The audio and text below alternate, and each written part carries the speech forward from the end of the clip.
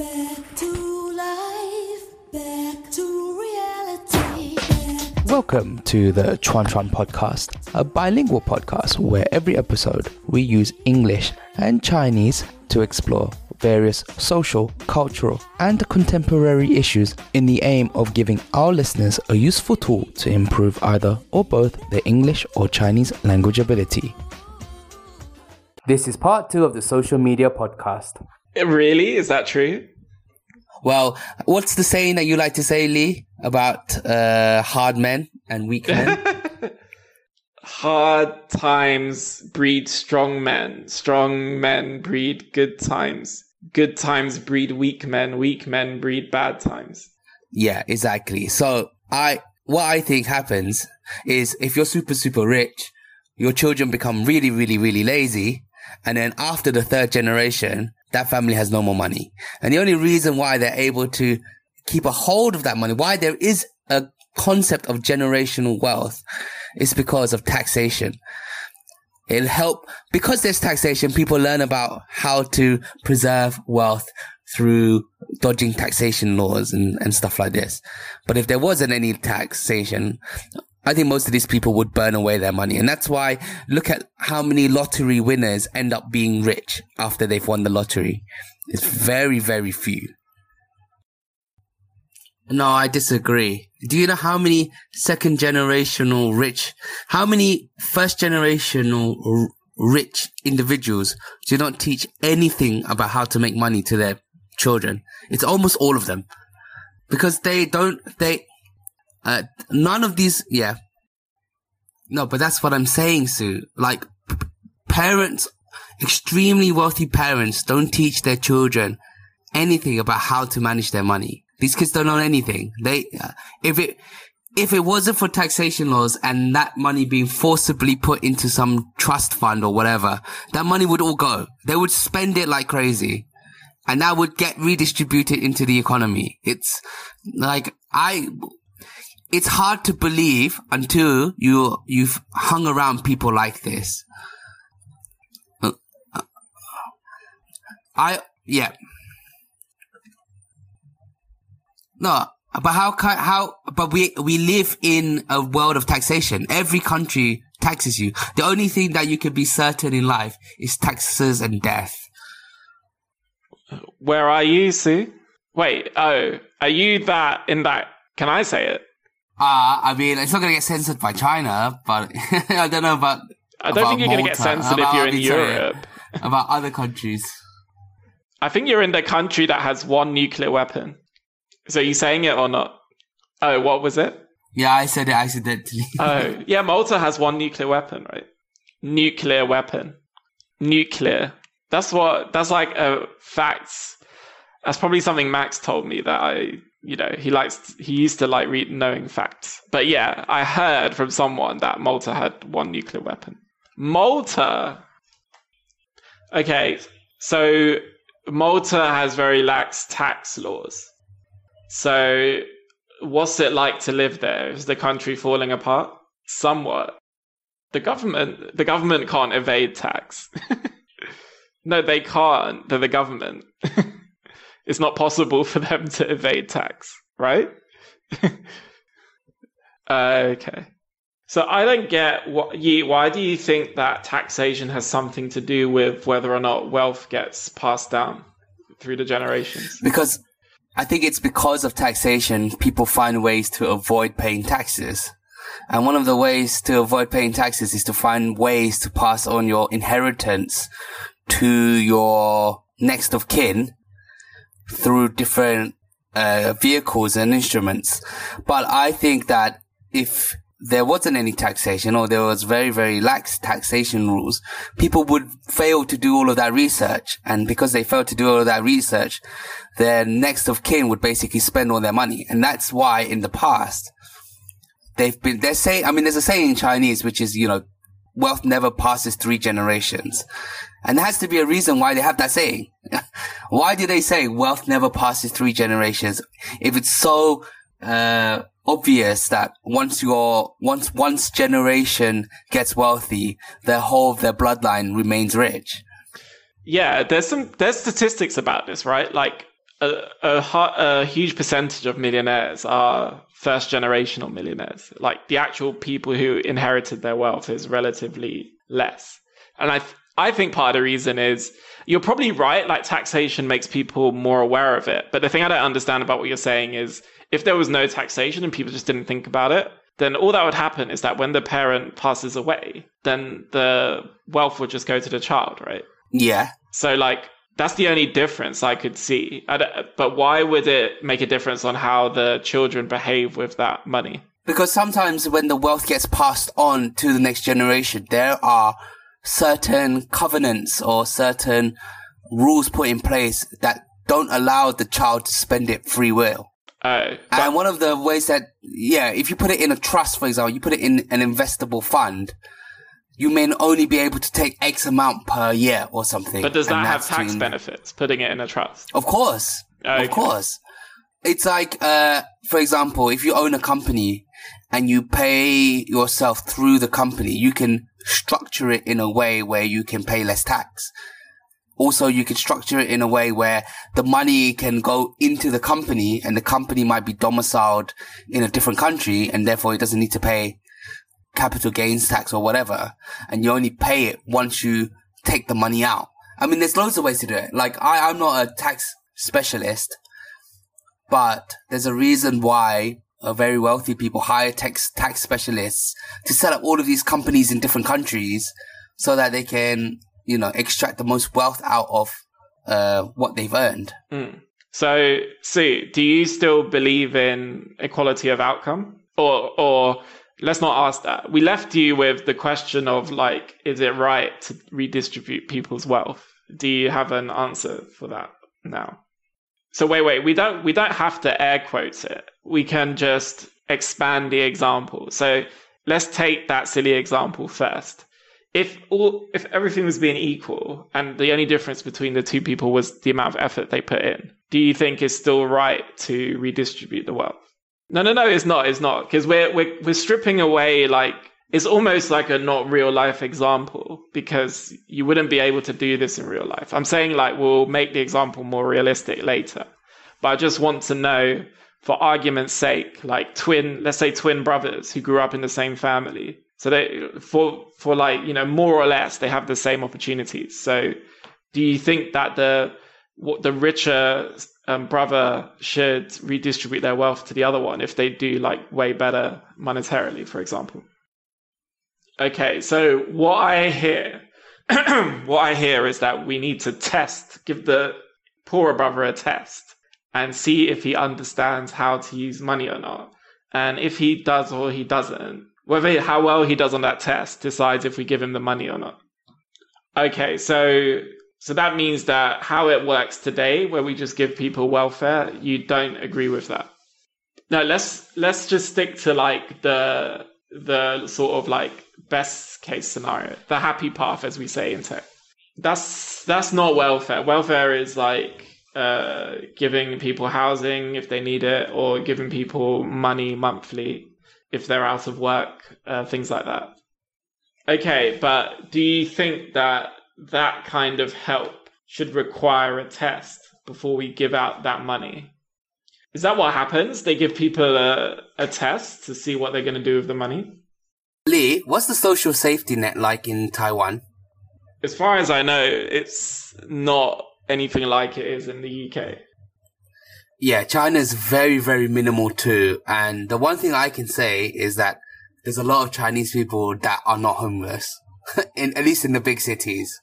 Yeah, probably in the villages, but that's for different reasons. There's way less homeless people, I'd say, in Taiwan than in London. And I think that people in China, they work freaking hard.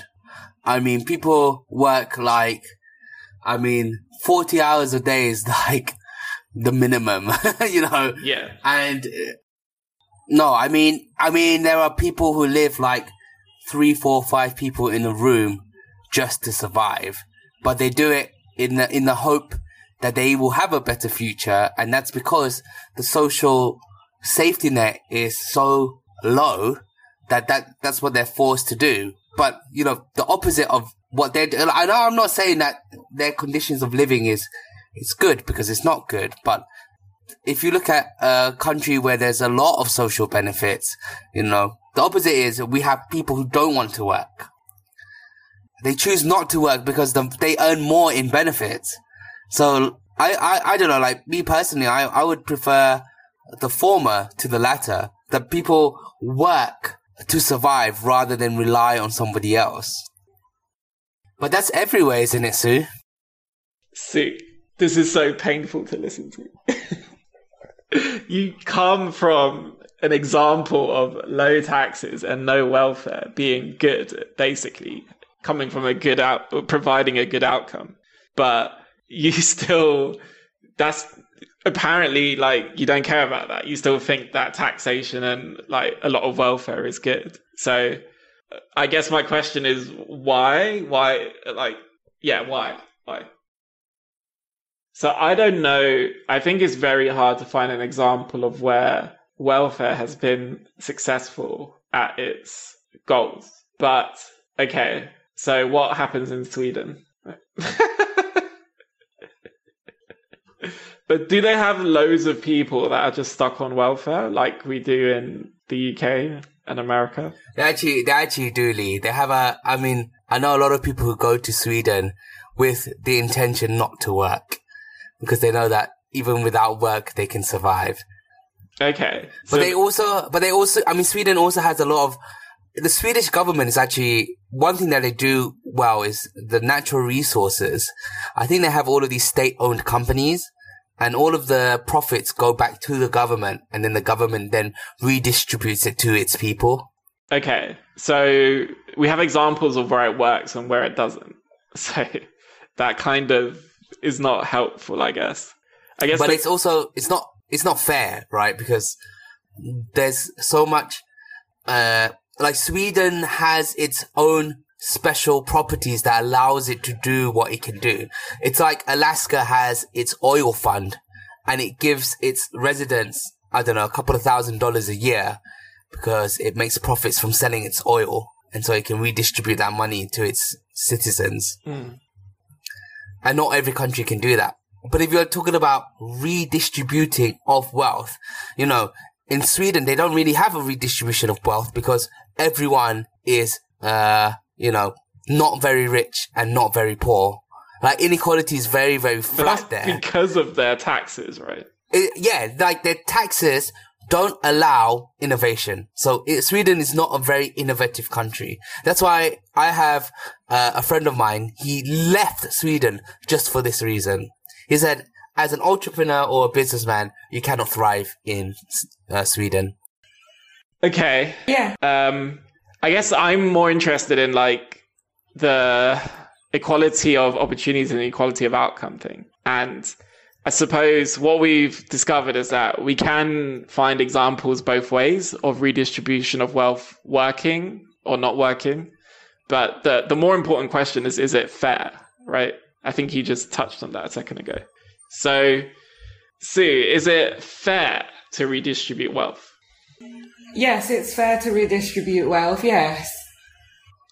Even if, so we didn't get an answer to this question. Like, I go into the woods and chop up a bunch of trees and just build a house. Should I give away 20% of that to someone else to come and live in that needs a place to stay? Uh-huh. Is that fair to me? Is that fair to you? Yes, because you let him stay at your house. Like No, I didn't want to. The government came along and forced me, or people like you came and forced me to. Is that fair on you? No, it's not fair on you, no. Okay, so there are certain circumstances where redistribution of wealth is not fair. Yes, exactly. However, if I was to counter your argument here and say that when you say the force, you mean like at gunpoint, then no, because that's fucked up. You cannot force someone at gunpoint to take someone into their house. But if all government action is at gunpoint, like ultimately, because if you keep refusing the government, you're going to end up in jail. Well, yes, but there are alternatives to that as well. For example, don't live in that government regime, like move somewhere else that's more like palpable for you. with a government regime that like you agree with a little bit more. So it's not like the whole world is is like that. No, but move somewhere else is a bit of a cop out, I would say. Like, and in reality, you can't move somewhere that doesn't have a government with taxation anyway. So yeah, it's kind of like not part of the argument. Say you can't move. We as a society are trying to decide like how we should run the country. And we're saying that we're going to force people who have, and there's no money, right? It's just very primitive society. We're going to say, anyone, let's say there's even no houses. And we're just going to say, okay, anyone who actually bothers to go and build a house, well, we're going to take 20% of it. And then who's going to make the first move to go and build a house? Because everyone's going to be like, well, I don't want to give away 20% of my house. I'm going to wait for someone else to go and build a house and take 20% of their house.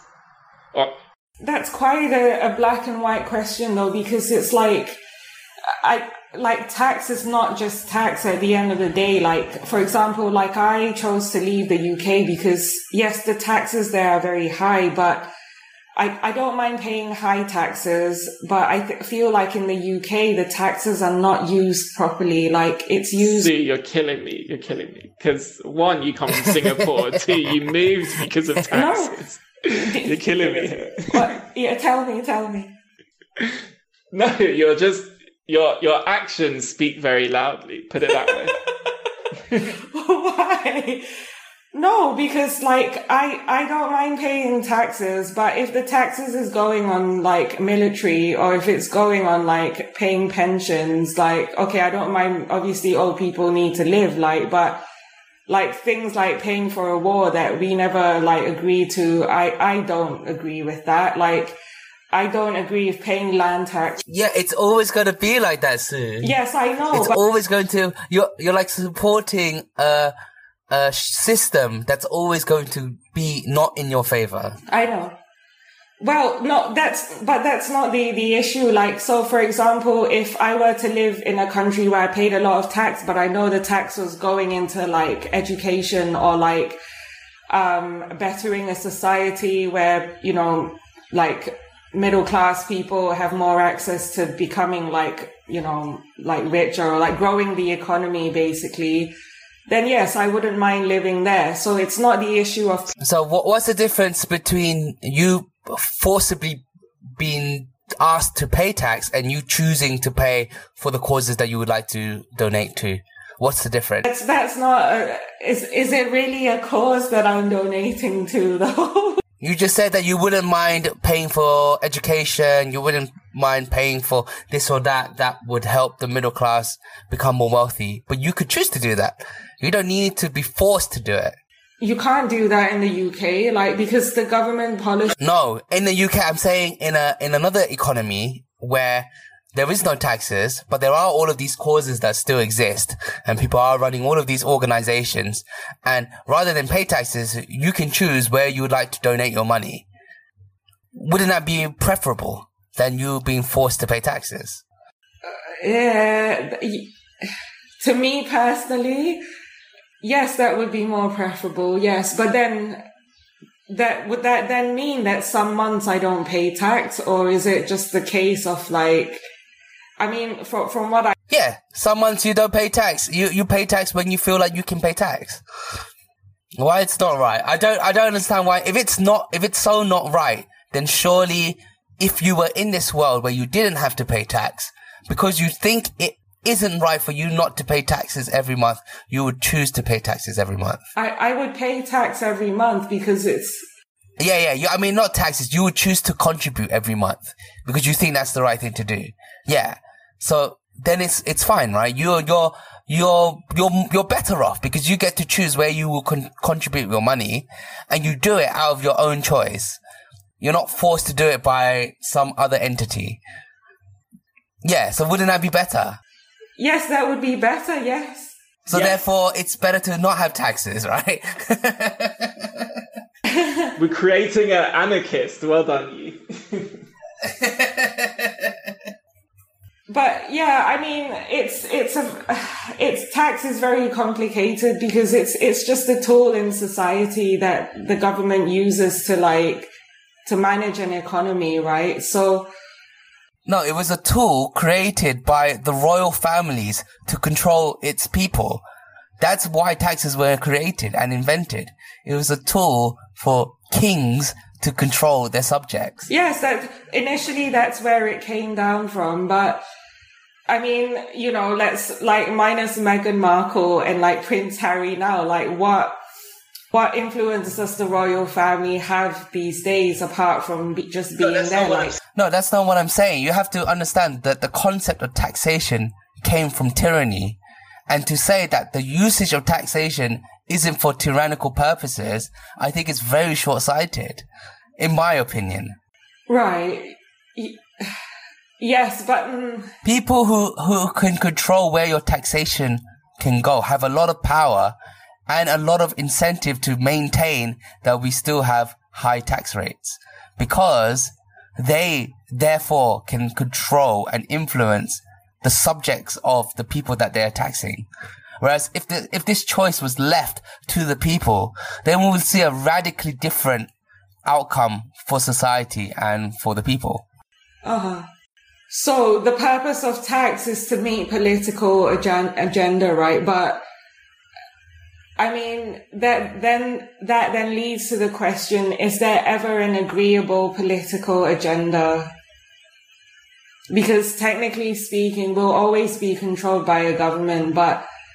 It doesn't have to be that way. So what I think is that we probably all have, had this, but we're so used to a government existing that, we can't even think about it not being that way, right? And maybe that's because in the past, there just wasn't the technology to even think about anything different, right? We have representatives, MPs who go into parliament and vote on our behalf. Well, you can see why in history we needed that, because it would be impossible to get millions of people to vote on something. But perhaps we have the technology to do that now. And so maybe we can start to think about different ways of doing things. And so It is important to start to ask, is it fair that the government forces us to pay a certain amount, right? And it's not a small amount. Depending on what you're earning, it can be 40%, right? And so it's important for people to understand that is at gunpoint. You don't have a choice. People are going to physically come and throw you in jail if you refuse. And we are creating systems like this. There are things called decentralized autonomous organizations which have been created to manage different projects. And although they're not complex enough to run a country, but you can imagine if they continue to evolve at the pace that they are evolving at, we could soon create a system that can govern a country. We just need to support and fund initiatives like this. That's why I want to bring it back to cryptocurrency, because a lot of people look at cryptocurrency and they just see it as a quick rich scheme. But I don't see it like this. And I don't know about you, Lee, but I see it as an ideology that we can change systems to bring the power back to the people. Oh, yeah. I see the key innovation is the way it allows you to trust. It allows people to trust strangers, basically. And so it facilitates a lot more collaboration than was possible previously. And so it gives us an opportunity to reimagine all of our systems, basically. But this then brings us back to the initial question, right?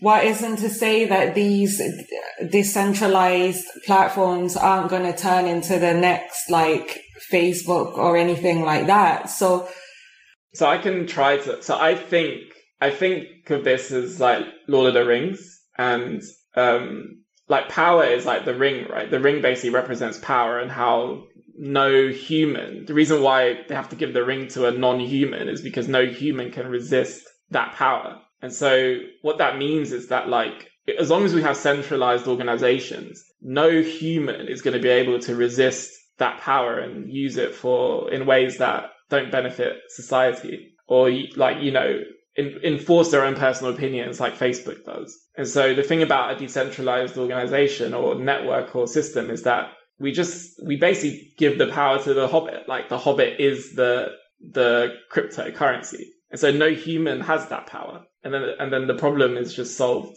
like that.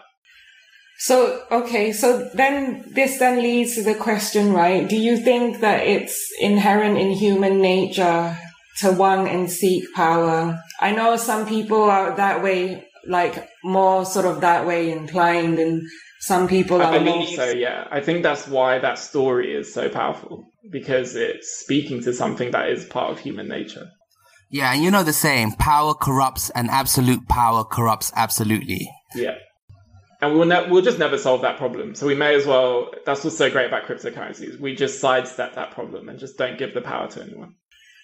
But what about those people that, you know, are so power hungry and seek power so much that they don't join the platform and they just form a completely different militia group outside of this platform? Wouldn't that cause more divisions?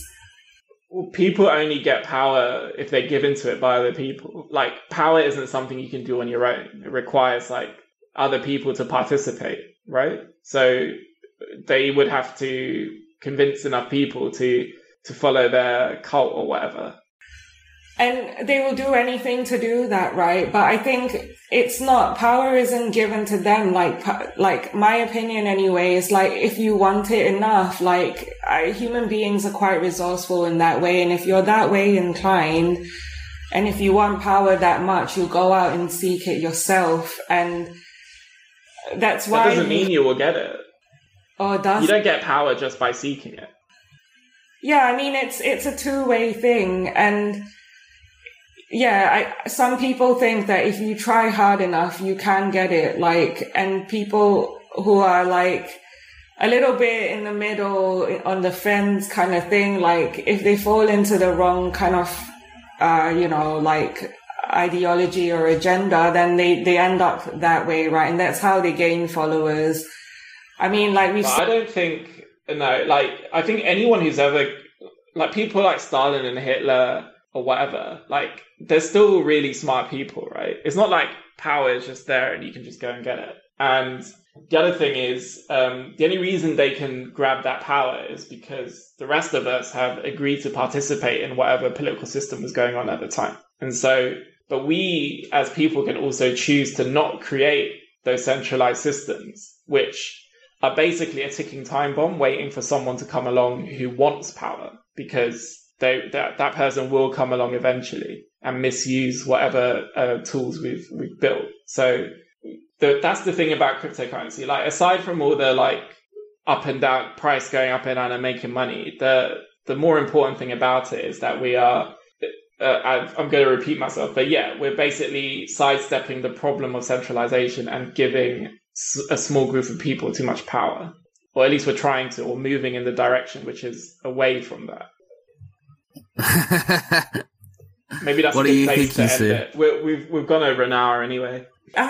Yeah. I would say, just before we finish, you should do some research on this too, because I think Lee and we were also quite skeptical before we went down the rabbit hole, and then we realized that this is a very integral part of the solution that is going to help society progress. And you have to do your own research to come to that conclusion. But I think any sane okay, I don't want to offend anyone, but a lot of people have come to the same conclusion as Lee and I. Let's just say that.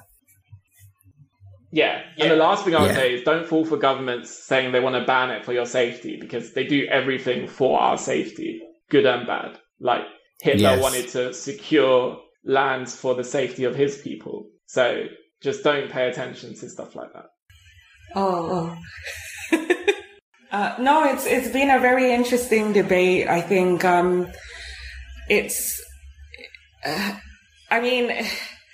it's one of those things where you kind of have to embrace the uncertainty behind it. And that's why I think a lot of people fear this like Bitcoin and Dogecoin and things like that. I mean, it's only human nature to want certainty. And so to build new platforms and for people not to think, oh, is this going to be the next Facebook? And never mind the next TikTok, like,